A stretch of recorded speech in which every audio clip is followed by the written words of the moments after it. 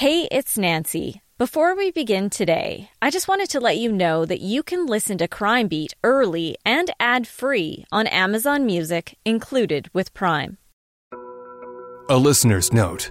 The following episode contains coarse language, adult themes, and content of a violent and disturbing nature, and may not be suitable for everyone.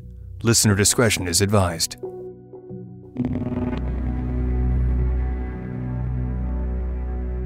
Every day of our lives, we're faced with choices. Some are big, some are small, some are life-changing.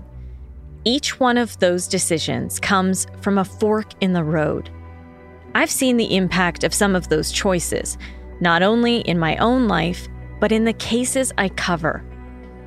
There's always a critical moment where a person has a choice to do good, to be good, or to do or be evil.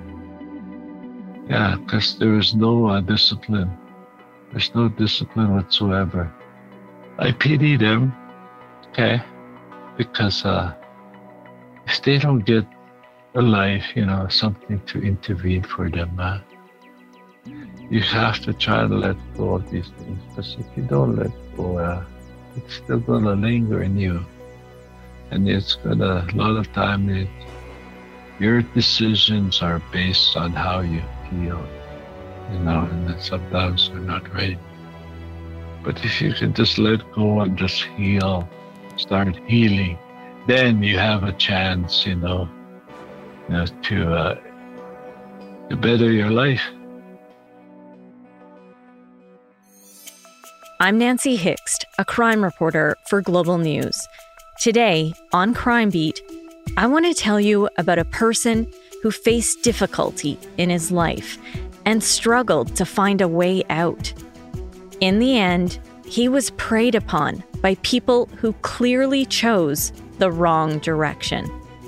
This is the story of the paths we choose and the paths that choose us.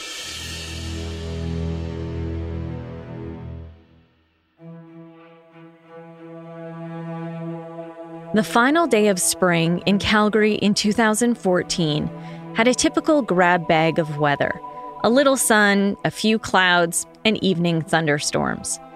Just before midnight, in the northeast community of Marlborough, the co-manager of Walmart, Mark Cottrell, was just closing up shop and getting ready to head home. As he walked out to the parking lot with a few of his co-workers, they spotted a man on a nearby bench who looked to be in distress. So I walked over to it's actually a place where all the associates go to have a cigarette when it's raining and stuff. And he was doubled over in there, and he wasn't breathing when I checked him. He bled quite a bit by that point in time. There's a large pool beneath him, and that's why he wasn't really breathing all that much. Cottrell called 911 and immediately went into police mode. It's first nature to him because before he was a manager at Walmart, Cottrell was a veteran officer with the Calgary Police Service. He retired after 20 years of service and welcomed the change of pace at the Walmart. But as he stood in that parking lot, the muscle memory of all those years on the service kicked in like it was second nature, and he secured the scene. And the only thing that I could do at that point in time was just make sure we didn't contaminate the scene and wait for the police to get there and the ambulance. Cottrell tried to speak with the man, but he didn't respond. I couldn't even feel a pulse on him. He wasn't talking, he wasn't doing anything. Police and EMS arrived within minutes and began trying to save the man's life. First responders noted the victim was bleeding from his head and face, and he had been stabbed at least 2 times in the back of his leg and in his lower back. He was rushed to hospital in serious, life-threatening condition.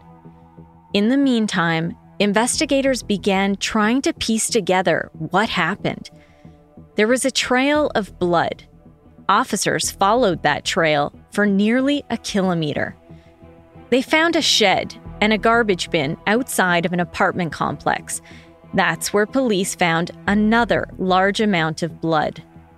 Investigators believed this was the original crime scene. the spot where the attack on the victim happened.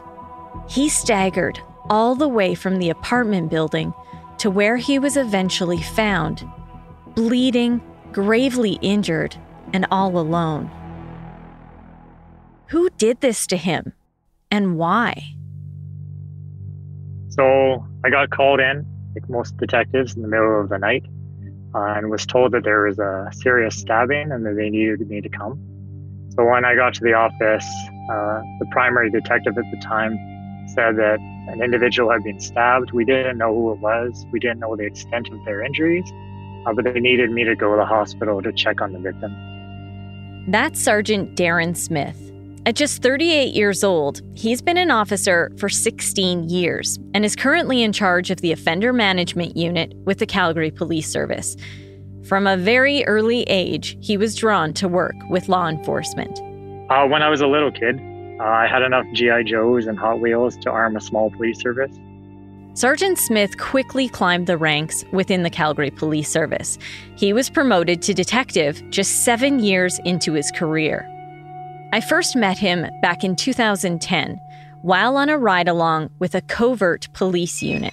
Please get on the ground now! CIBC, take down, take down, take down.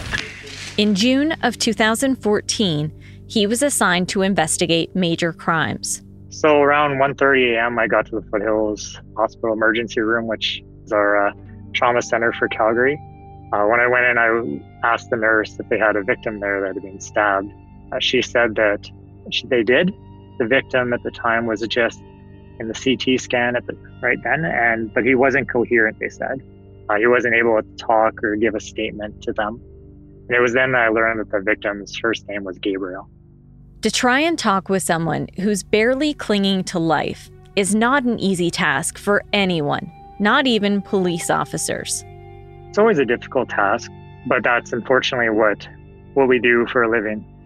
When you look at policing, very few people ever call us to say, I'm having a good day. They don't call us to say this is something that's gone well in their life. We go to people when they're in despair, when they're in their worst moment, when their life has fallen apart, when they've been assaulted, or when their loved one's been assaulted. So I've unfortunately had to be there when people died, and I've had to watch people die, and then I've saved some people from dying. I've also had to tell many people's loved ones that their loved one did die. So every time it's difficult, but we do it so no one else has to. Sergeant Smith went and waited in the victim's room. A little bit after I got there, they did wheel him back. And he was unconscious at the time, but that's when I finally found out the extent of his injuries. He had stab wounds to his leg, stab wound to his back, stab wounds to his head. He had cuts above both his eyes, and both his eyes were almost swollen, completely shut at this point. I spoke to the doctor at that time and saw that his entire face was swollen as well, and he said that, yes, he had been stabbed in the back. There was a lot of trauma to his head, and also that his hands, you could see, were visibly swollen, which I equated to most likely him attempting to defend himself. The man, only known as Gabriel at this point, was in very bad shape. Sergeant Smith waited by his side, hoping he would regain consciousness and be able to tell the story of what happened that night. So after that, he actually did wake up. So I sat there at his bedside as he woke up and then began to try and piece together what had happened. I remember him being incredibly weak, and his voice was so soft, and he had oxygen mask over his face that it was impossible to actually hear him by just sitting next to his bedside. So I leaned over. I remember putting my ear about an inch from his mouth so I could hear what he was telling me, so that we didn't have to take off the oxygen or anything like that. And then I listened to his story. But getting that story straight wasn't easy. Sergeant Smith said it was clear Gabriel had been drinking.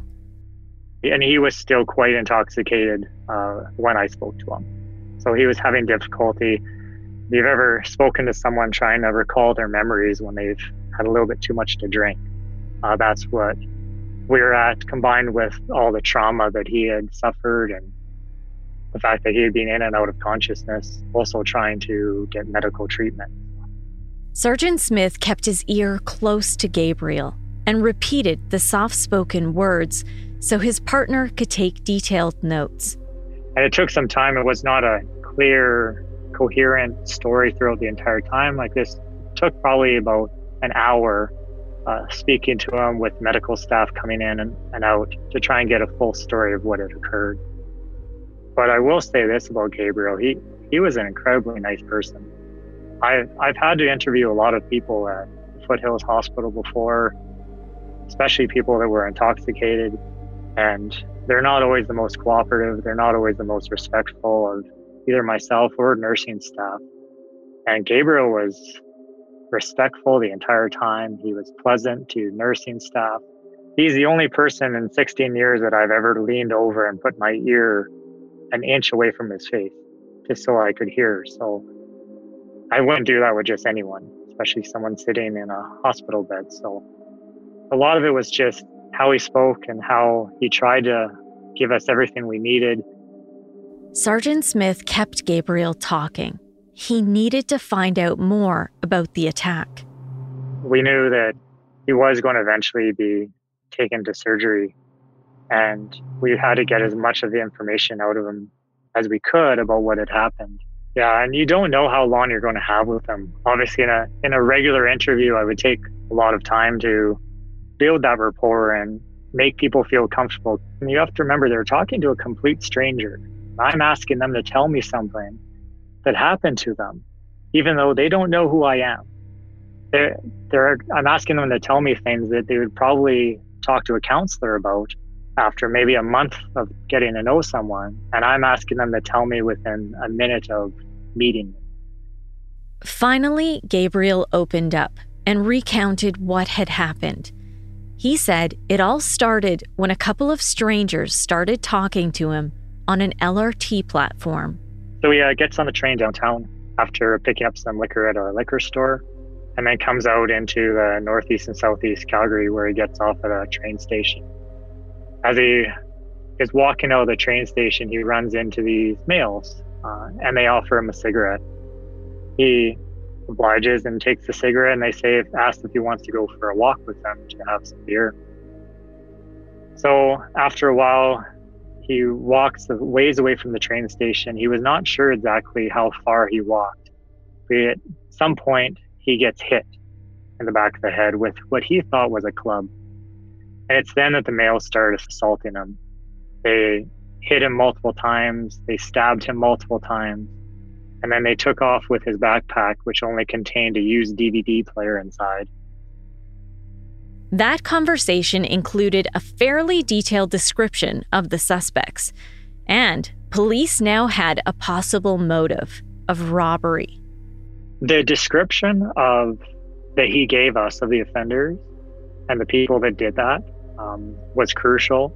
Also, what was crucial was telling us what had been stolen from him. Gabriel said he had never met them before. And around 3 a.m. is when medical staff actually had come in to finally say that they had to take Gabriel off to surgery. Or as they wheeled him out, I said goodbye to Gabriel and said that we would chat with him again. But what I didn't know at the time, obviously, was the words that Gabriel spoke to me in that hour before would be the final words that he ever spoke. Gabriel would never regain consciousness.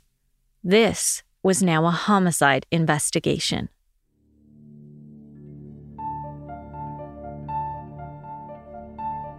To properly tell this story, I need to take you back and tell you more about the man who lost his life.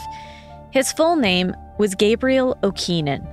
Gabriel was born in Maskwacis, formerly known as Hobbema, about a 2-hour drive north of Calgary. There are 4 First Nations communities in that area, including the Samson Cree Nation, where Gabriel was from. He was born in the fall of 1968, right in the middle of a dark time in Canadian history, the 60s Scoop. That's when thousands of First Nations, Métis, and Inuit children from across the country were ripped from their homes in the 60s, 70s, and 80s. They were taken away by child welfare workers and placed with mostly non-Indigenous families, and often it was without the consent of the parents. Gabriel was one of the children scooped and sent away from his family. Well, they take him and they put him in a home, and there was no, they didn't tell us where he was, where they lived, which part of which part of Alberta they were at. And, just like, it was almost like an hotel situation where, they weren't allowed to know. That's Derwin O'Keenan, Gabriel's uncle. He said his sister, Gabriel's mother, really struggled after he was taken away. Gabriel was the firstborn of 4 children. It's just like tearing something apart from you. Part of something's always missing in the home. That's a part of you. Alcohol entered in my sister's life. So it was difficult for her.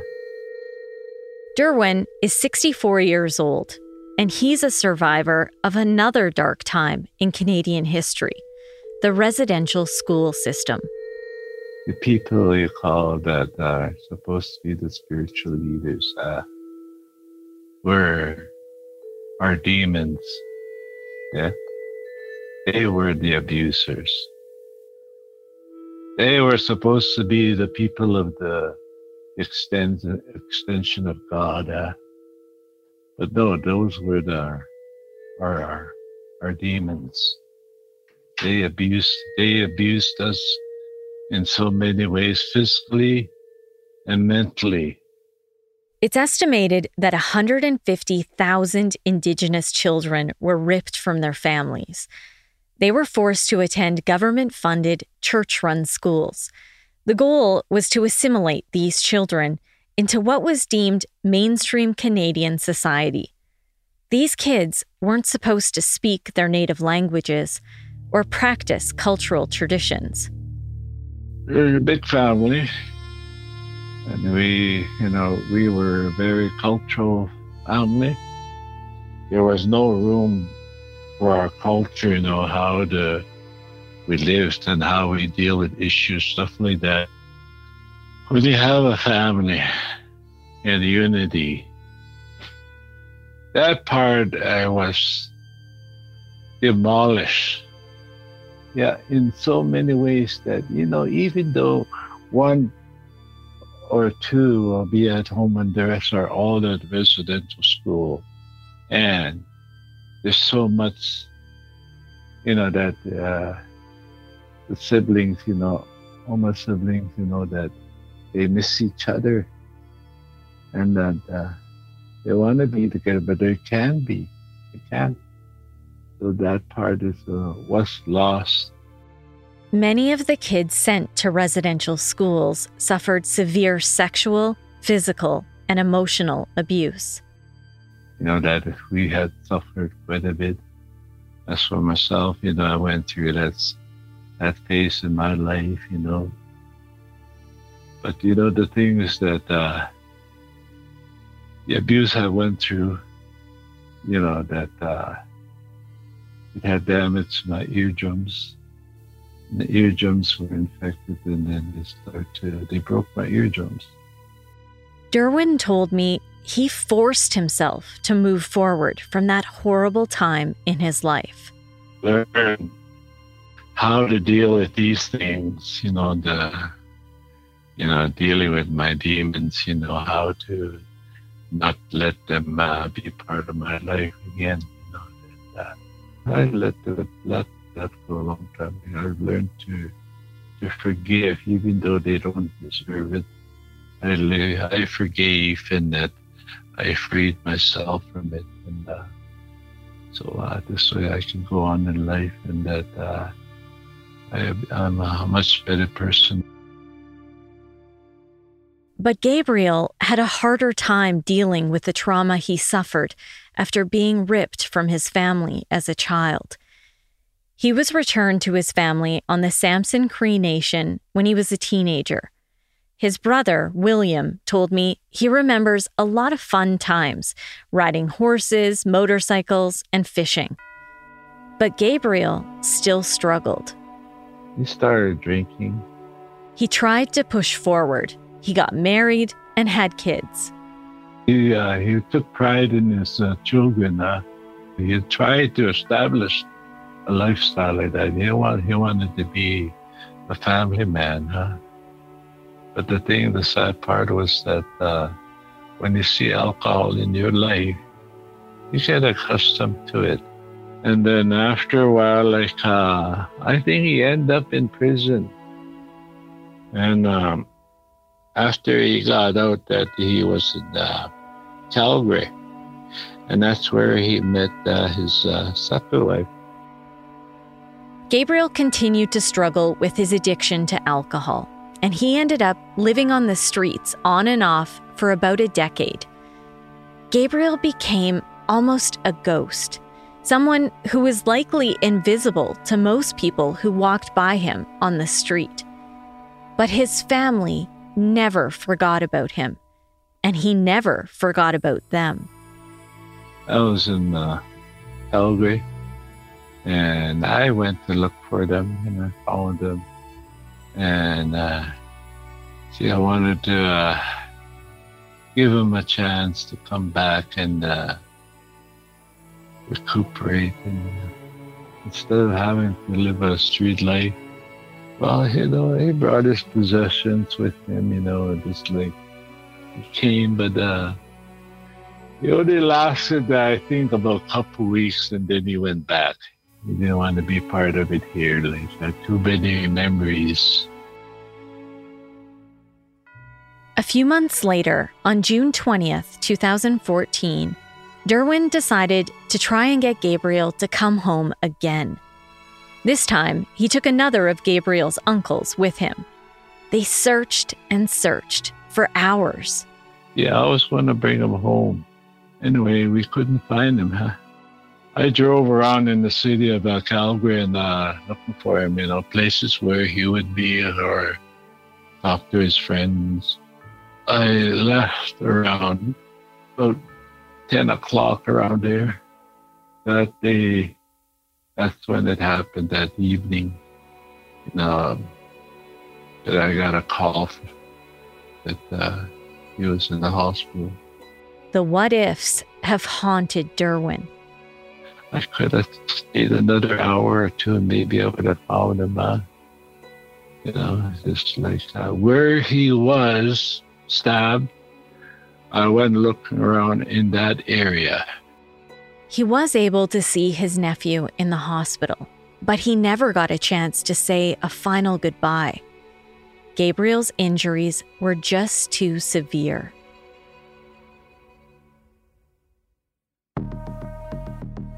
In the meantime, officers were working around the clock to catch those responsible for Gabriel's death. After he died, the case was handed over to the homicide unit from the major crimes unit that started working on the case the night he was stabbed. Once someone dies, a case is automatically redirected to the homicide unit, where detectives specialize in investigating suspicious deaths like this one. Detective Tom Sagen took over as the primary investigator. So what ends up happening then, Nancy, is that we form very much like an initial homicide, and we conduct a briefing right at the onset of our involvement. But we bring in those investigators who had done all of the first 48 hours of work, because really they're running that briefing and bringing everybody up to speed on what they know, what they've done, what they believe, etc. Sagen is now retired from the Calgary Police Service. He left in early 2015 after 25 years. This was one of the final cases he investigated. He said that Gabriel was left for dead by his attackers. And as I mentioned earlier, police followed a trail of blood and found the original crime scene. There's a lot of police involved. There's crime scenes. There's lots of scenes. There's lots of things being contained. And what that means at 2 a.m. is that everybody sees lots of blue and red flashing lights. And that's when investigators got a bit of a gift. I call that a big gift. Yeah. Out of the blue, police got a tip. Out of the dark, and we've never identified this individual, a citizen comes to the scene of the attack and speaks with officers at that scene and states there's a sketchy looking guy that's on the transit bus that appears to have some blood on his hands. Basically, a Good Samaritan showed up out of nowhere and pointed to a suspicious person on a nearby bus. And as quickly as he came, he disappeared. But the timing of that tip was impeccable. A minute or two later, and that bus would have been gone. Police immediately jumped into action. The beauty of technology and radios, communication is sent to all the other units. A call is made by communications, I believe, to transit. The buses are stopped at whatever stop they're at in that immediate area, and the officers attend and locate him on the bus. So we take this individual into custody. He's a young person, and he is found to have blood on his clothing. And there was more. Remember that conversation the victim had with Sergeant Smith in the hospital when Gabriel described having his backpack stolen? This young person not only had blood on his clothes, but he also had Gabriel's belongings. He's in possession of property that's later determined to belong to the victim, which included his backpack, baseball cap, and a DVD player. He's taken to a district office. He's placed in a room. Given that there's blood on his clothing, everything that he's in possession of becomes seized, and we give him, let's call it a prisoner suit to wear in lieu. So we seize all of his clothing. We turn all of that over to crime scenes, because at the end of the day, that evidence is going to be analyzed by the forensic crime lab for DNA comparison back to the known blood samples of the victim. This all might seem like a bit of a slam dunk, but this case was far from over. In fact, things got more complicated for police because it turned out this suspect was only 16 years old. It's very difficult to obtain a statement that's admissible for court purposes from a young person. There's many requirements around that. There's many requirements and rights afforded the young person. In Canada, we have the Youth Criminal Justice Act. By law, we're not able to identify anyone under 18 who's alleged to have committed a crime or been convicted of a crime. So I'm not able to tell you who this young person is. In this case, police had to call the teen's parents along with defense counsel. Sagen said they didn't push for an interview with this young person because there was another issue they had to consider. During the reading of what we call the youth caution and waiver, Detective McCann formed the opinion that the young person was unable to comprehend the elements of the waiver. What we also have here, Nancy, is maybe some concern as to the cognitive ability or understanding of the young person. So if you have that concern, any statement that you may obtain would be inadmissible. And accordingly, Detective McCann just abandoned any attempt at obtaining a statement from him. The 16-year-old was charged with robbery. At that point, Gabriel was still fighting for his life in hospital. He would later face an additional charge of second-degree murder.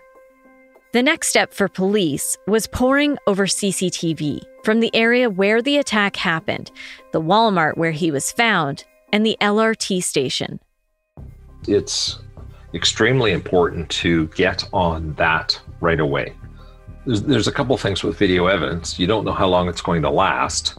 You don't know if it's going to be just disposed of the next day. You don't know what you don't know. You don't know what you're going to see or not see in that video. So like any criminal investigation, the securing and preservation of evidence is always one of your more important tasks. You can follow up on what that leads to or what that provides at a later time, but you really need to make sure that you put a lot of time and effort into just identifying, preserving, and securing evidence. And video is one of those things. What police found while reviewing that video was key evidence in this case, specifically the video from the LRT station. But what the LRT video shows us is that the young person who had been taken into custody, a person matching his description, wearing the same unique type of clothing, which is easily identifiable in the LRT video, is seen with one other person and our victim on the LRT platform at Marlborough LRT at approximately 11:30 p.m. On June the 20th, so just a half an hour prior to the offense actually taking place. So there's the three of them on the platform of the Marlborough LRT at 11:10 p.m. That LRT is followed to the length it's able to be followed, and they can be seen to get off the platform in an easterly direction towards the Marlborough Mall. That also matched the story Gabriel told Sergeant Smith, that he met two strangers on the train platform. He said he left with them thinking they would go for drinks. They're seen walking near an apartment complex, the same one police identified as the original crime scene. But that's when they all go off camera.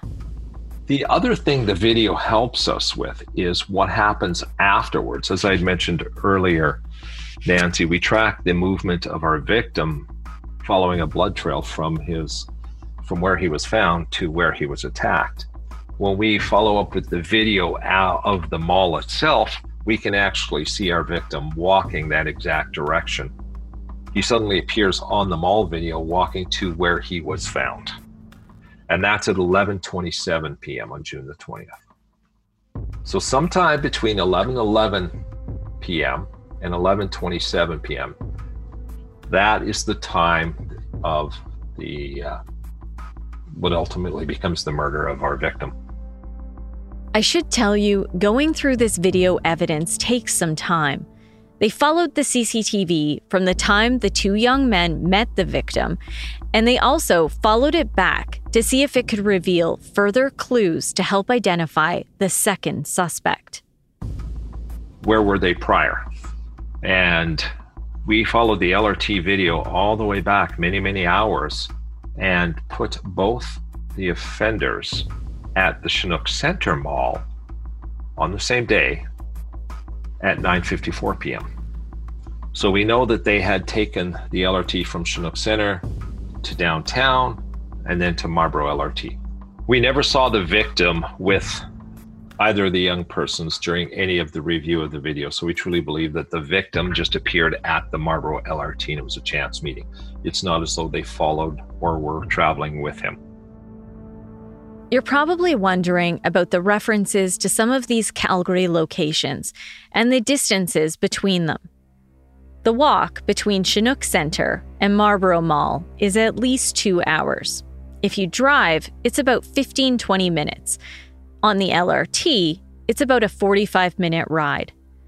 Because they rode the train, their movements were tracked on CCTV, and Sagen said it wasn't hard to pick out the two suspects. It's pretty easy to track because I wear some pretty boring, bland kind of clothing, fairly nondescript. These young persons are wearing loud clothing, lots of labels, designer baseball hats, big letters, big logos, that kind of stuff. So really easy to follow their movements. Those logos would also become key evidence in this case. The unidentified suspect was wearing black pants, a black hoodie with a Brooklyn Nets logo, and a baseball hat with the word Raiders on the front. Police took photos from the CCTV and showed them to security personnel at Chinook Center. the mall they were seen at earlier that night. One security guard thought he recognized one of the young men and gave police their name. So, okay, this is good information. So now we have a possible identity on a second offender. So again, this might seem very straightforward, an easy end to this investigation. But what Sagen has learned over the years is investigations are rarely that easy. In this case, things were about to get complicated. Here's what we have so far. We have one teen, a 16-year-old, already in custody. Police are now trying to identify the second suspect, but this lead turned out to be false. The teen the security guard gave police was cleared. He wasn't involved. This really speaks to some of the challenges police encounter, especially when they're dealing with young people. We locate suspect number 1. He's interviewed. We bring mom along for that. We learned and appreciate that I am not conducting the interviews myself. As the primary, you're in a boardroom, you're directing things. You have a number of resources and others who help you through this. Suspect 1 is interviewed. It is believed through that interview and the interview with his mother that he's not involved, he's not responsible. So you have, again, you have counsel, you have family involved. You go through a lot of steps. And I mean, a lawyer's first advice is always to say nothing, right? What helps us in this process is the interview with suspect number 1's mother. She is able to, I guess, provide an alibi for the suspect and place him at other locations at the time of the incident in the company of other people. So what we do is, although we suspect he's probably not involved, we begin to interview those other people that mom has provided. And they corroborate the story, so we're able to eliminate suspect number 1. It seemed police were back to square one in trying to identify the second person seen on CCTV talking with Gabriel that night. This takes some time to get through all this. So we're working day and night with a number of investigators. This is all happening on June the 24th. As detectives interviewed witnesses, they also cleared suspects. And each person they spoke to gave new names and pushed the investigation forward. Sagen said they quickly learned people were talking about the homicide. They are aware of the murder. And they know who accused number 1 is. And people are talking. One of those people police interviewed recognized the hat the unknown suspect was wearing and said they knew whose it was. Remember, surveillance video showed the second suspect wearing a black Brooklyn Nets hoodie and a Raiders baseball cap. With the Raiders words, large white lettering, easy to see. So police tracked the owner of the hat. But it turned out that teen had given his Raiders hat away a few months earlier. It is complicated, and it yes. And when you're trying to explain it all to a Crown prosecutor and to defense lawyers and to everyone else later, you almost need a flow chart to play it all out to see where it all goes. Like a timeline is a good word to use, right? A timeline of events. Fortunately, the original owner of the hat told officers who he gave it to. So off police went to interview that teenager, who became the latest suspect on their list. He was initially interviewed as a witness and provided the following information. He heard from his friends, the witness that we had spoken to earlier, and another unknown person, that police had spoken to them about the incident. He knows it happened on the Friday. And the person that we are speaking with now is observed by the investigators to have a small cut on his hand, on his left knuckle, which he described as being from a fight with his friend who tried to hit him. So other observations of our accused are that he had stated, and it was observed that he had just cut his hair the previous day, and it was usually long all around and usually in a ponytail. In his dying declaration, Gabriel told Sergeant Smith that one of his attackers had long dark hair. The detectives were becoming increasingly suspicious. Could this be the second offender? Dad approached Detective Cavilla and provided Detective Cavilla a cellular telephone stated belonged to his son. Dad invited Detective Cavilla into the residence and, at the request of Detective Cavilla, showed the accused bedroom. Once inside the bedroom, Detective Cavilla observed a black Brooklyn Nets hoodie along with a Raiders baseball cap that were similar with the video images that he had seen earlier, and also observed a red spot on the upper portion of the hoodie. Detectives believed that red spot was blood. It was enough to secure the home and get a search warrant. Police seized a pair of black pants, a black Nets hoodie, and a black Raiders hat from the 13-year-old's bedroom. Investigators used a presumptive hemostax test. It's a simple swab test that reacts to dried blood samples. Those tests confirmed the presence of blood on the hoodie, and blood was visible on the pants. The 13-year-old was arrested for the murder of Gabriel O'Keenan. An interview was attempted with him, along with his lawyer and mother. However, no statement or admissions were made. Police then went back and re-interviewed several of the witnesses to see if they had any further information. Tom Sagen refers to one key witness as witness number 2. It turns out he had some conversations with the 13-year-old accused on Facebook Messenger. Witness number 2 brought up the fact that someone had passed away and asked accused number 2 if it was a kid. Accused number 2 replied that the victim was a hobo and that he stabbed the guy 3 times, twice in the leg above the knee and once in the back. That information becomes really important to us because the nature of the explanation of the attack is consistent with the injuries noted on the victim. The evidence was piling up. And the final part of all of this, Nancy, is our analysts in homicide are forever following the Facebook chatter that goes on. And just prior to accused number 2's arrest, he posts a new photo of himself on Facebook with his short hair on June the 25th, 2014, just prior to his arrest. He's wearing a Raiders baseball cap identical to that from the Marlboro LRT video of June 20th, 2014, and the same as that seized from his residence. Police had the Facebook chat, the clothing, the hat, the CCTV, and they also had DNA evidence. I can tell you that it takes weeks and months to have a proper forensic DNA analysis done of all of those items that were seized from both of the accused. And I can tell you that months later, the victim's blood through a DNA analysis is identified on both accused number 1 and accused number 2's clothing that were found at their respective times of arrest.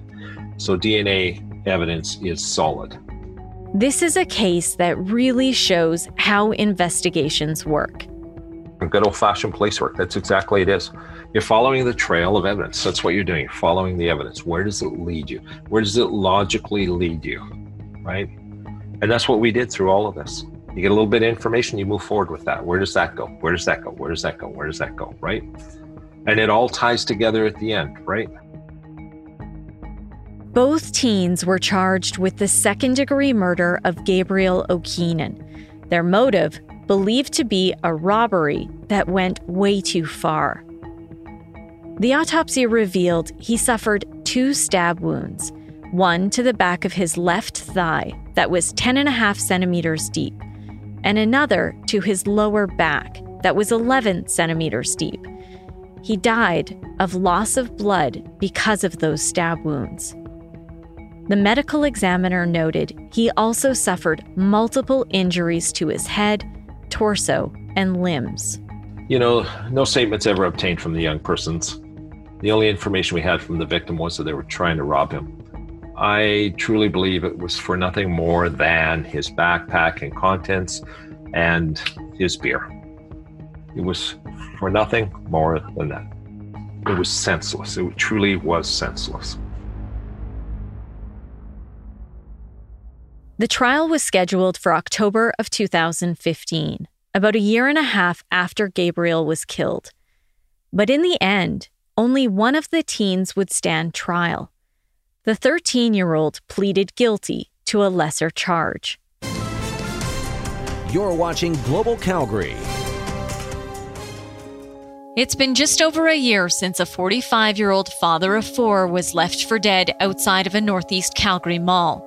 Gabriel O'Keenan was stabbed twice. He later died in hospital. His brother William never got a chance to say goodbye. It still hurts right here. It's always going to hurt. He was a good guy. He liked having fun. Wasn't really a troublemaker or anything. And he left behind four beautiful kids. 3 sons and a daughter. Wednesday, the trial began for one teen accused of second-degree murder in the case. One day earlier, a younger teen pled guilty to the lesser charge of manslaughter for his role in O'Keenan's death. He was 13 at the time, and after the random attack, he sent a Facebook message to his cousin saying he had stabbed a hobo. This makes me mad. He wasn't a hobo. The 13-year-old admitted he and another teen met O'Keenan at the Marlborough LRT station. The boys asked him to go for a drink. Minutes later, he was stabbed at a nearby apartment complex. He later walked to Marlborough Mall, where he was found by a store manager lying face down in a pool of blood. This is just a senseless, stupid thing for these kids to do. The 16-year-old accused, the first one to be arrested, pleaded not guilty, and the case went to trial. That's when I got to see the CCTV video of Gabriel's final moments as they played it in court. He's seen meeting the 2 teens at the LRT station and then walks away with them. They went off camera, and then Gabriel was seen walking all alone outside the mall. He was later found unconscious outside of the nearby Walmart. The deadly assault was not caught on tape.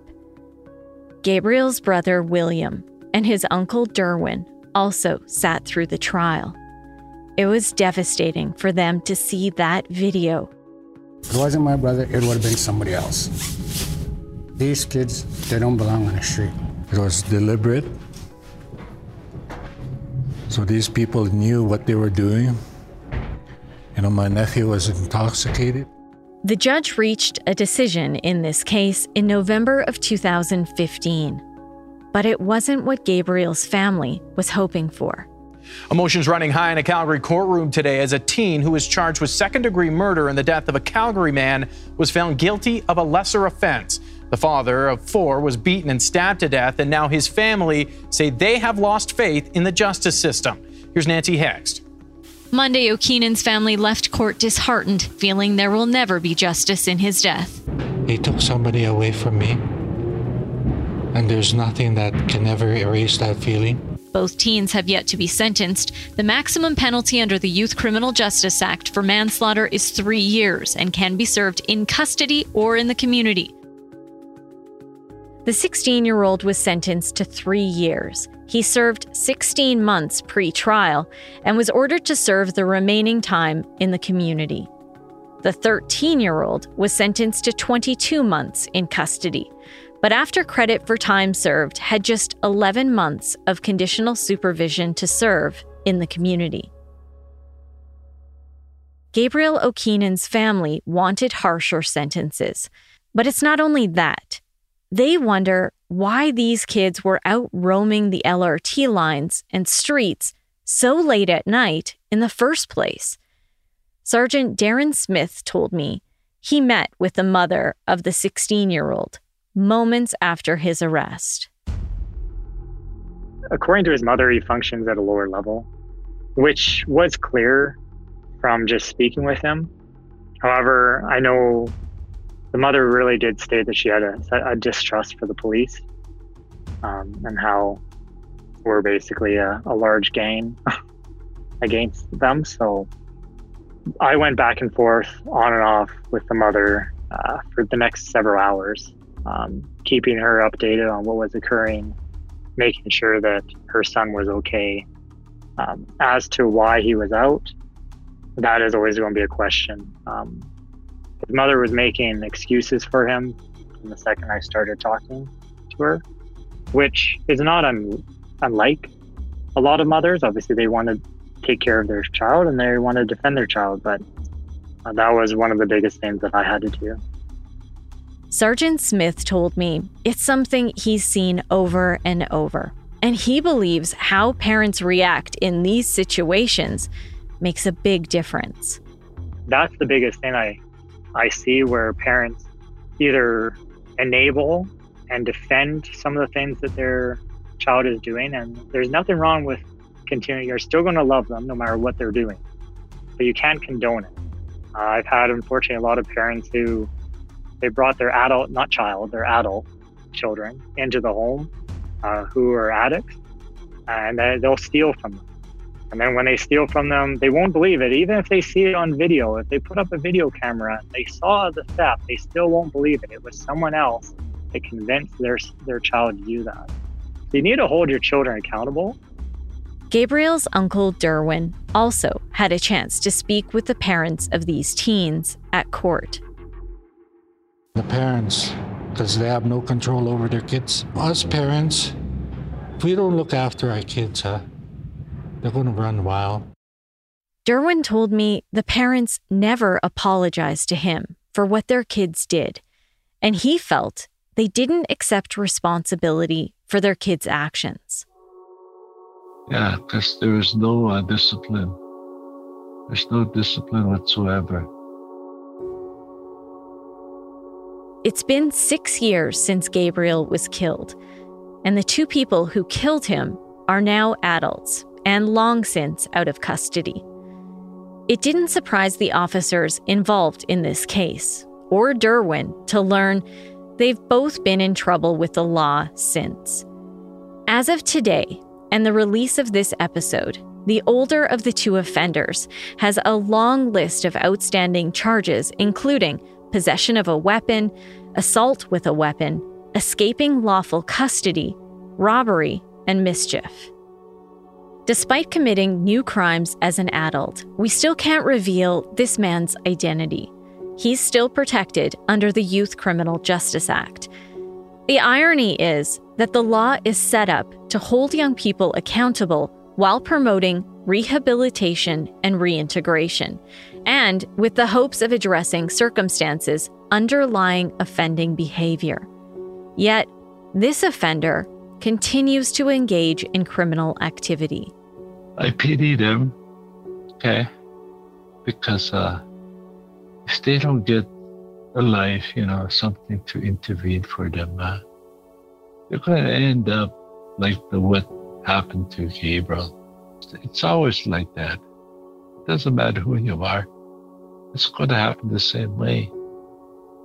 Just different look, different shades, It's all the same.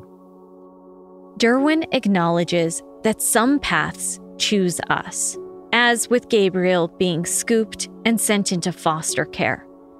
He said the hardships Gabriel faced consumed him. He got caught in the system. When Gabriel came out from prison, for him,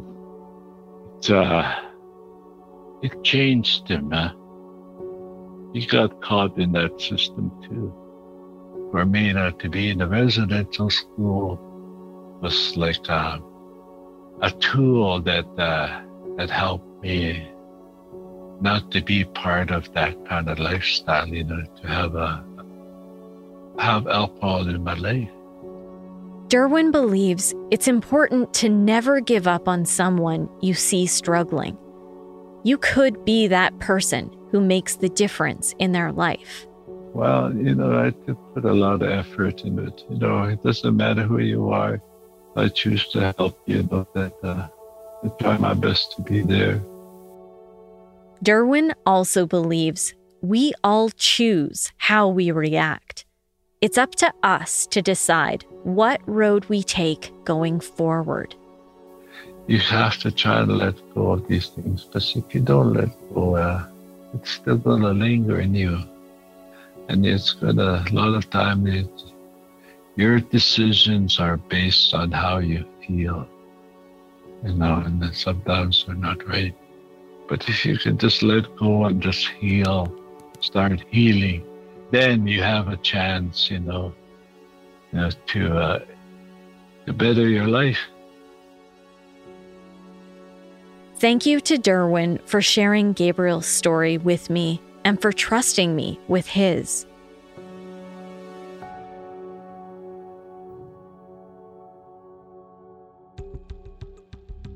Crime Beat is written and produced by me, Nancy Hixt, with producer Dila Velasquez. Audio editing and sound design is by Rob Johnston. Special thanks to photographer-editor Danny Lantella for his work on this episode. I also want to thank our production assistant, Ryan Robinson. And thanks to Chris Bassett, the National Director of Content and Editorial Standards for Global News. I would love to have you tell a friend about this podcast, and you can help me share these important stories by rating and reviewing Crime Beat on Apple Podcasts or wherever you listen. If you have a question about one of the episodes, send them my way. You can reach me on Twitter at Nancy Hixt, on Facebook at Nancy Hixt Crime Beat, and I'd love to have you join me for added content on Instagram at nancy.hixt. That's nancy.hixt. Thanks again for choosing us. Please join me next time on Crime Beat.